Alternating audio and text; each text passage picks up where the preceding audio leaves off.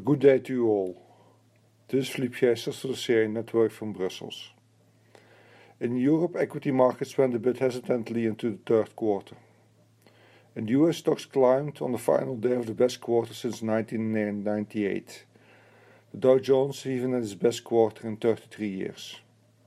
In the bigger scheme of things, the rising corona cases and the fear of a second wave continue to do battle with recovery hopes and the hope of even more stimulus.